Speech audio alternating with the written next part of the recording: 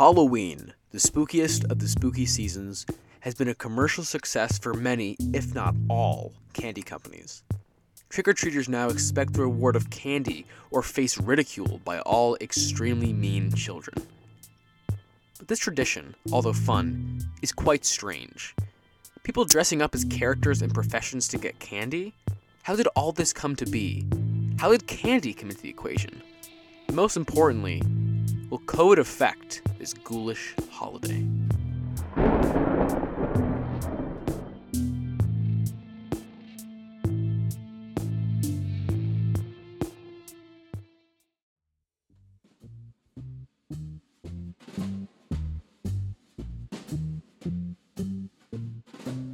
Welcome to Spoonable Standpoint, the podcast where your hosts, Lee and Charlene, dig into food culture.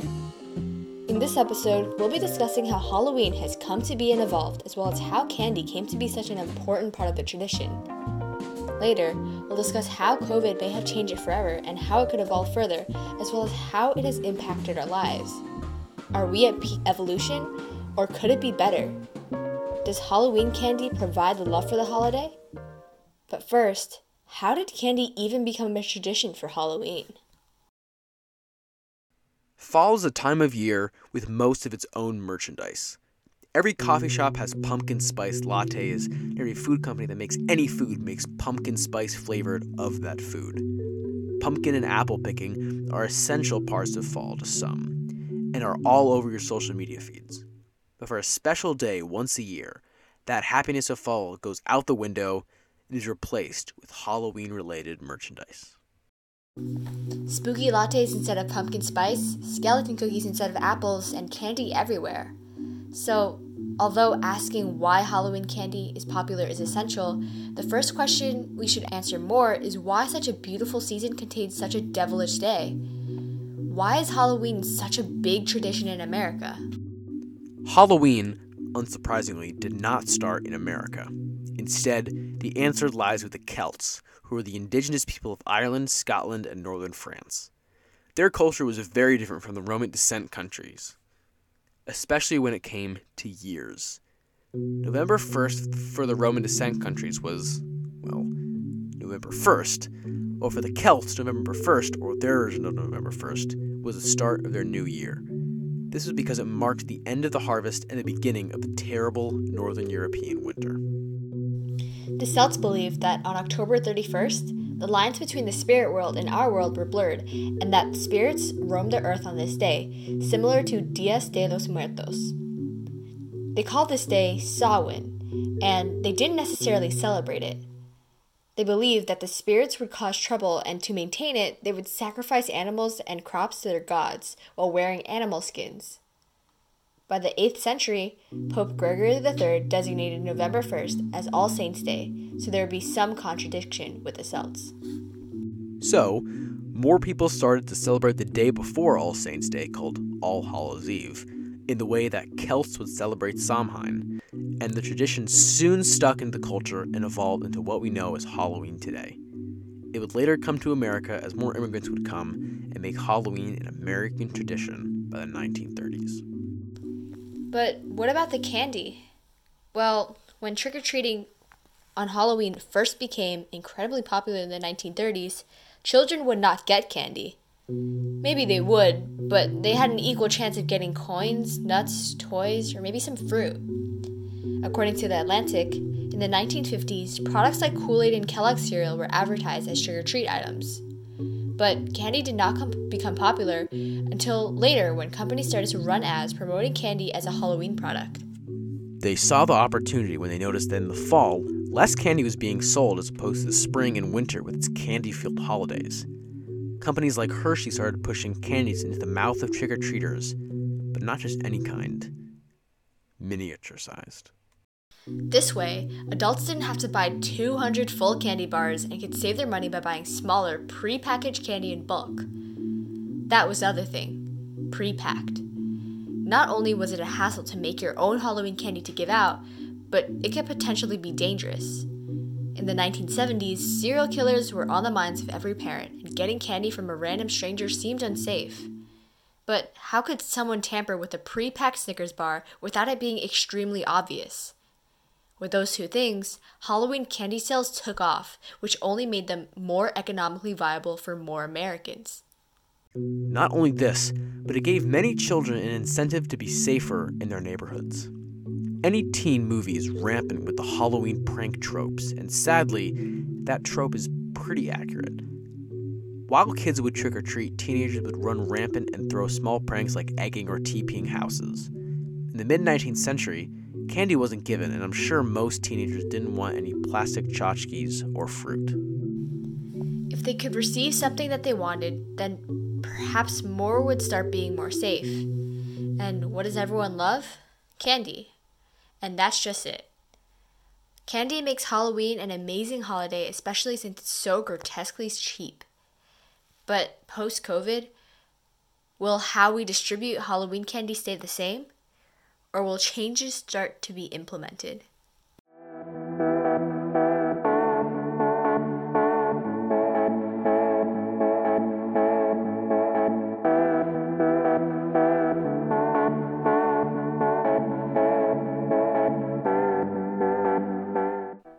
Frankly, I don't think that many changes will happen this year.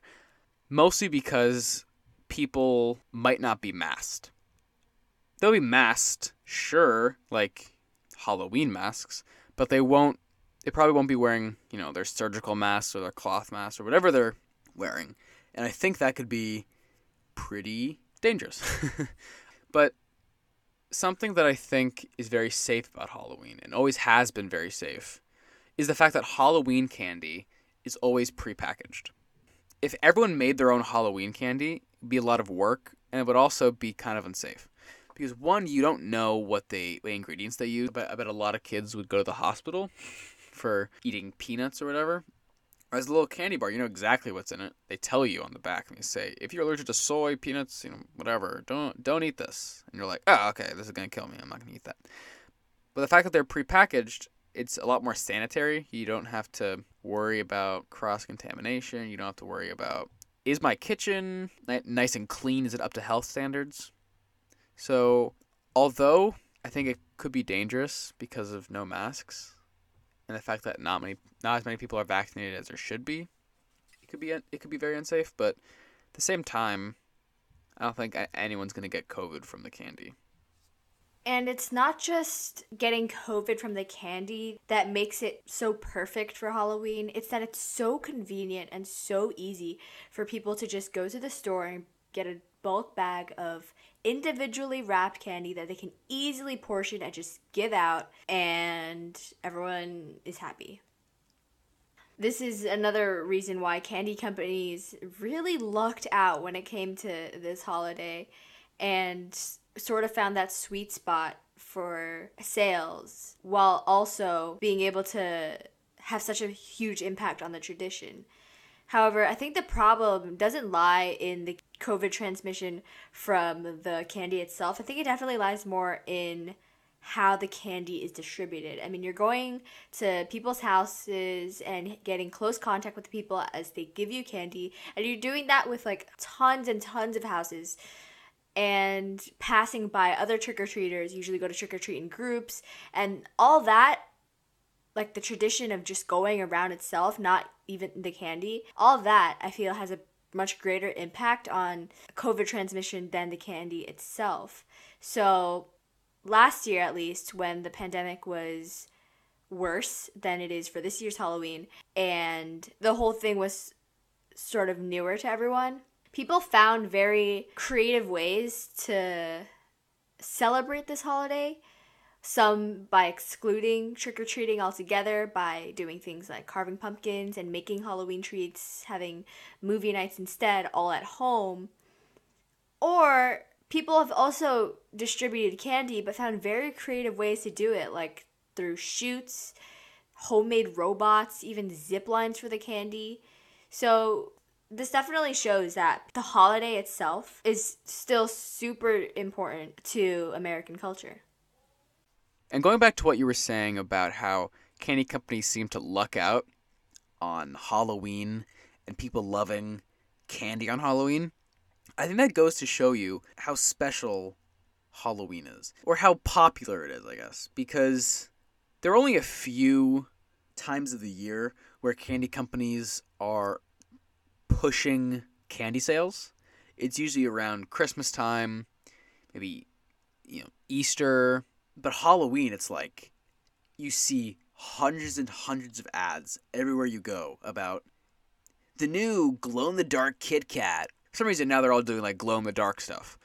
But I feel like Halloween is such a holiday that doesn't seem like it is the victim of consumerism, but I think more than any other holiday it might be, just because the biggest part of Halloween is candy. If a house doesn't have candy, or don't have good candy, maybe Charlene's too nice to think this, right? But I know for a fact that most people, if they go to a house, they trick or treat, and they're like, here's an apple. They're not like, oh, gee, thanks, an apple. They're like, get some Reese's next time. Jeez, dude.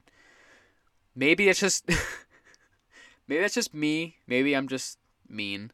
But the fact that it's like common courtesy to go out and buy bags of candy, that really goes to show you how consumerism filled it is. And not just that, but that people will get angry at you if you don't have it.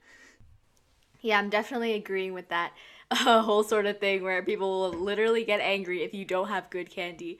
I've seen like a lot of people joke about like keeping record of like what house has what candy, what house gives what candy to be able to get the best yield without having to, go to every house and waste your time there.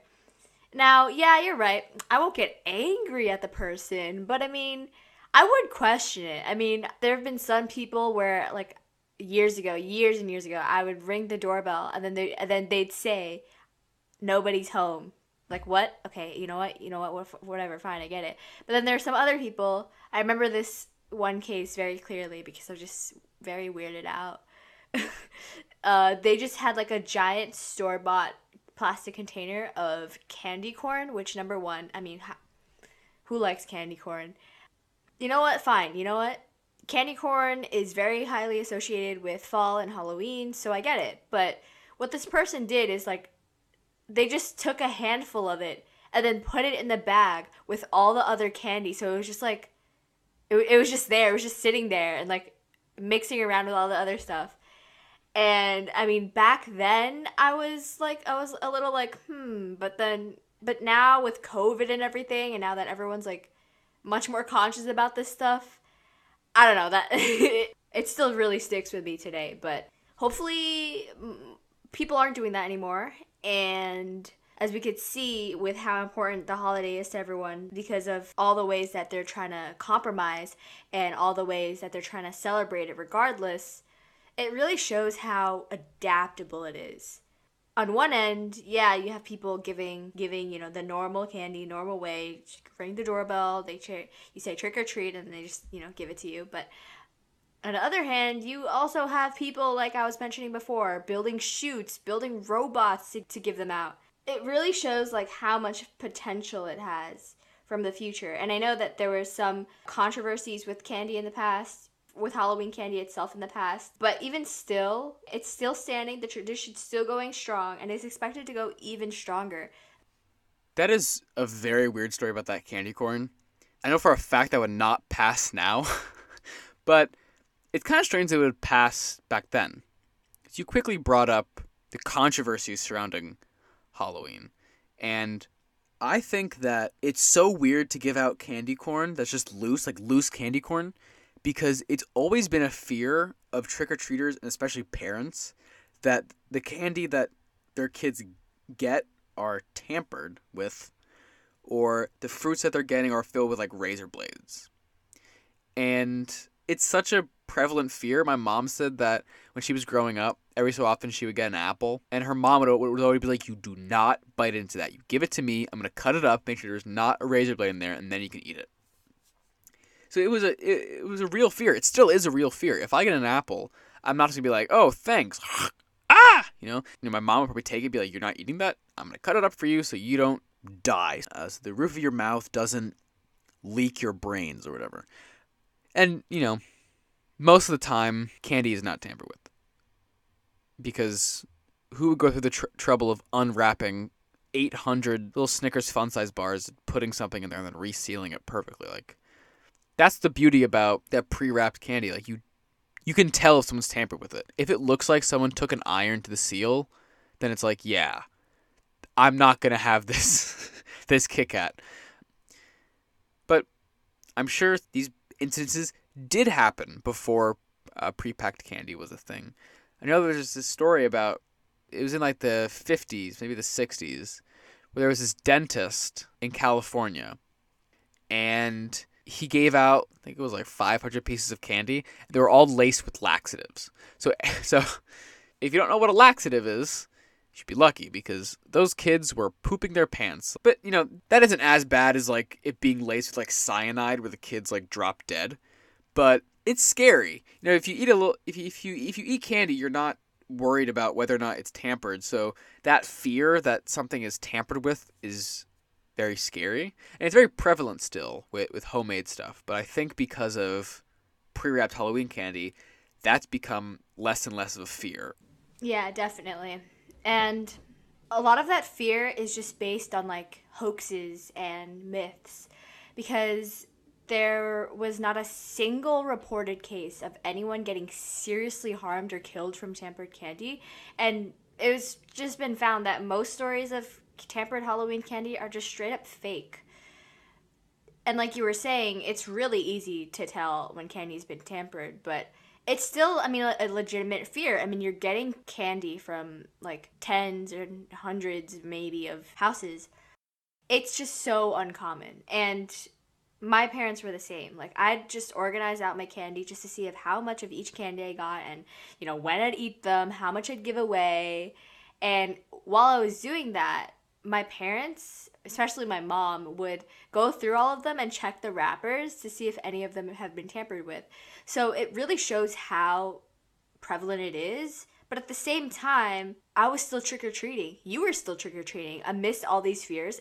Like, many people were still trick-or-treating, acknowledging it and be like, okay, it's a low chance, it's whatever, and trick-or-treating and Halloween traditions are fun, so I'm going to keep doing them. So that alone kind of already demonstrates, like, how this tradition isn't going to go anywhere. You know what? I just had a very weird memory come back to me. When I was in, like, 8th grade, there was this guy who, he had, like, a cotton candy machine. Instead of giving out candy, he would give away, you know, things of cotton candy. And I was like, and, you know, it was cotton candy, so it was delicious. But in retrospect, that was the dumbest thing. That, like, there was a chance that it might not have been, like, sugar, and it could have been something worse that he was able to figure out how to cotton candy. So I could have died from that. But, you know, that's kind of adding on to what you're saying about how when you're trick-or-treating, you don't think about it. You don't go to someone's house, and when they give you candy, you're like, on a scale from 1 to 10, how likely is it that they gave me candy that it's going to make me die, or it's going to make me poop my pants or whatever? But I think that's what pre-packed Halloween candy has done. It's kind of taken away that fear, and it's given us the convenience of not needing to think about it. And it's given us the convenience, the biggest convenience, to not need to make our own candy and to get as much as we want.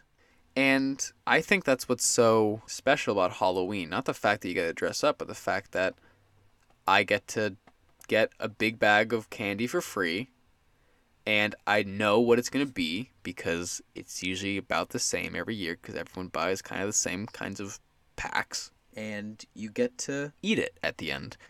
When I think of Halloween, I don't think of trick-or-treating.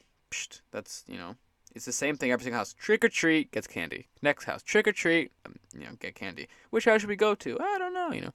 But the memories that I think about is sitting down with my sister after we've done trick-or-treating, dump out all the candy, be like, okay, Snickers in that pile, Kit Kat in that pile, Skittles in this pile, M&M's over here, you know. And then we split all the candy evenly. So stuff like that sticks with me more. The fact that you get to, like, bond with someone over food, that's what is so special about Halloween, in my opinion. Yeah, that's true, and I do have some memories of splitting and trading candy with some people, but even if outside the pandemic, Halloween were to decline for some reason, I don't think the candy industry would let that slide. They make so much money from Halloween sales alone. The average person in 2021 now spends around $102 this year per person on Halloween. And when you add that all up, it's a lot of money. Not only that, but thanks to the pandemic and people finding more creative ways to celebrate Halloween, as well as people just excited to go back to the trick-or-treating tradition that they're used to from before, because now it's a bit safer to do so, candy sales have risen a lot. About 82% of Americans are planning on celebrating this year, which has led to a 48% in total increase of general Halloween candy and chocolate sales, which is crazy. Now, we can't really tell whether it's going to balance out when things really start to get normal again after years and years, but given how successful it was in the past, I don't have any doubt that it would still remain as successful as it was and has remained for so long.